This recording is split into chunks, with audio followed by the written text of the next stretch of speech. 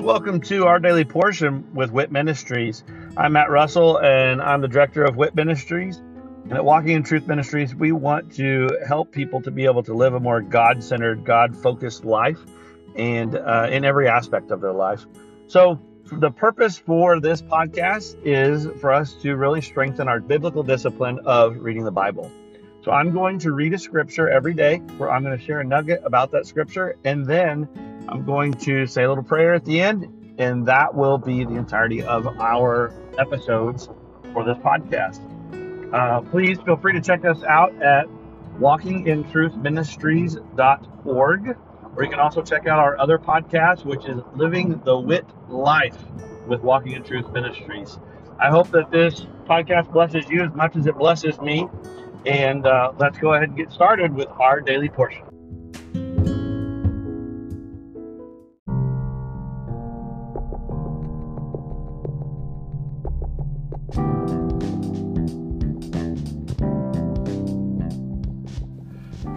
Are you concerned about what the future holds?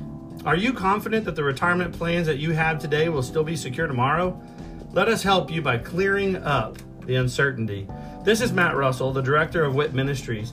Many of us at Walking in Truth Ministries are bivocational, working in our ministry as well as in the financial services industry at Win Big Financial Group.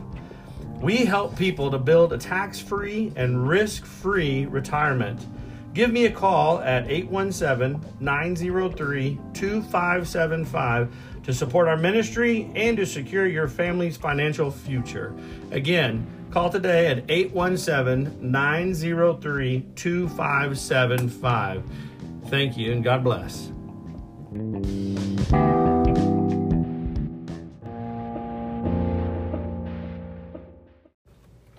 Exodus 18. Jethro, Moses' father-in-law. Now Jethro, the priest of Midian, Moses' father-in-law, heard of all that God had done for Moses and for Israel, his people, how the Lord had brought Israel out of Egypt. Jethro, Moses' father-in-law, took Moses' wife Zipporah, after he had sent her away, and her 2 sons, of whom one was named Gershom, for Moses said, I have been a sojourner in a foreign land. The other was named Eliezer, for he said, the God of my father was my help and delivered me from the sword of Pharaoh. Then Jethro, Moses' father-in-law, came in with his sons and his wife to Moses in the wilderness, where he was camped at the mount of God. He sent word to Moses, I, your father-in-law, Jethro, am coming to you with your wife and her 2 sons with her.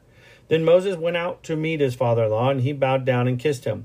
And they asked each other of their welfare and went into the tent. Moses told his father-in-law all that the Lord had done to Pharaoh and to the Egyptians for Israel's sake, all the hardship that had befallen them on their journey, and how the Lord had delivered them. Jethro rejoiced over all the goodness which the Lord had done to Israel, in delivering them from the hand of the Egyptians. So Jethro said, Blessed be the Lord who delivered you from the hand of the Egyptians and from the hand of Pharaoh, and who delivered the people from under the hand of the Egyptians. Now I know that the Lord is greater than all the gods. Indeed, it was proven when they dealt proudly against the people. Then Jethro, Moses' father-in-law, took a burnt offering and sacrifices for God. And Aaron came with all the elders of Israel to eat a meal with Moses' father-in-law before God. It came about the next day that Moses sat to judge the people, and the people stood about Moses from the morning until the evening. Now when Moses' father-in-law saw all that he was doing for the people, he said, What is this thing that you are doing for the people? Why do you alone sit as judge for all the people who stand about you from morning until evening? Moses said to his father-in-law, Because the people come to me to inquire of God. When they have a dispute, it comes to me, and I judge between a man and his neighbor, and make known the statutes of God and his laws. Jethro counsels Moses. Moses' father-in-law said to him, The thing that you are doing is not good. You will surely wear out, both yourself and these people who are with you, for the task is too heavy for you. You cannot do it alone. Now listen to me. I will give you counsel, and God be with you. You be the people's representative before God, and you bring the disputes to God. Then teach them the statutes and the laws, and make known to them the way in which they are to walk and the work they are to do. Furthermore, you shall select out of all the people able men who fear God, men of truth, those who hate dishonest gain, and you shall place those over them as leaders of thousands, of hundreds, of fifties, and of tens. Let them judge the people at all times, and let it be that every major dispute they will bring to you, but every minor dispute they themselves will judge. So it will be easier for you, and they will bear the burden with you. If you do this thing and God so commands you, then you'll be able to endure, and all these people also will go to their place in peace. So Moses listened to his father-in-law and did all that he had said. Moses chose able men out of all Israel and made them heads over the people, leaders of thousands, of hundreds, of fifties, and of tens. They judged the people at all times. The difficult dispute they would bring to Moses, but every minor dispute they themselves would judge. Then Moses bade his father-in-law farewell, and he went his way into his own land.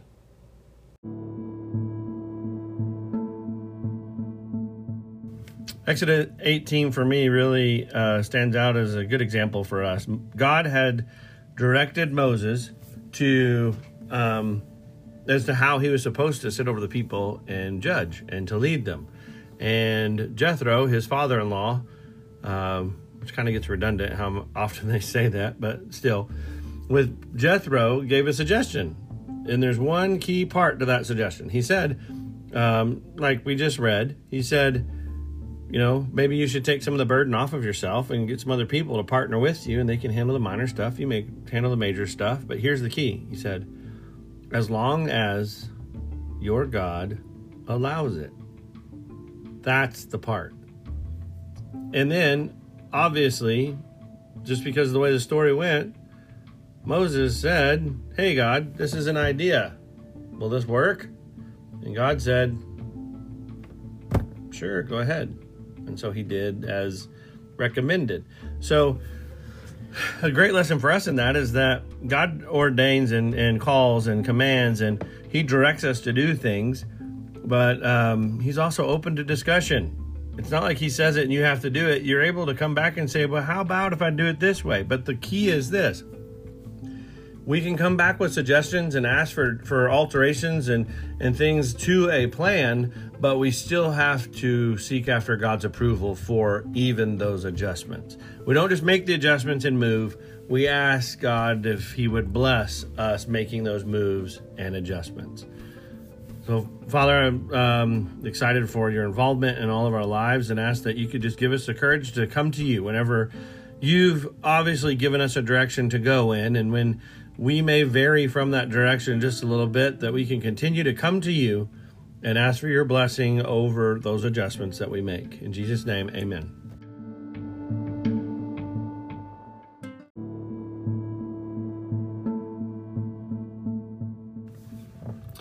Thank you for joining us today, and I hope that that blesses you either as an individual or with you and your other loved ones. Maybe this is something that you're utilizing to spend with your family some time around God's Word. And of course, that is great. I love that. And I'd love to hear how the Daily Portion podcast is blessing you. If you would, just go to our website at walkingintruthministries.org and go on there and just drop us a little note about this podcast or one of our other podcasts, or even just check out the events that we have available. But again, thank you very much, and look forward to seeing you again tomorrow as we dig into our daily portion with WIT Ministries. God bless.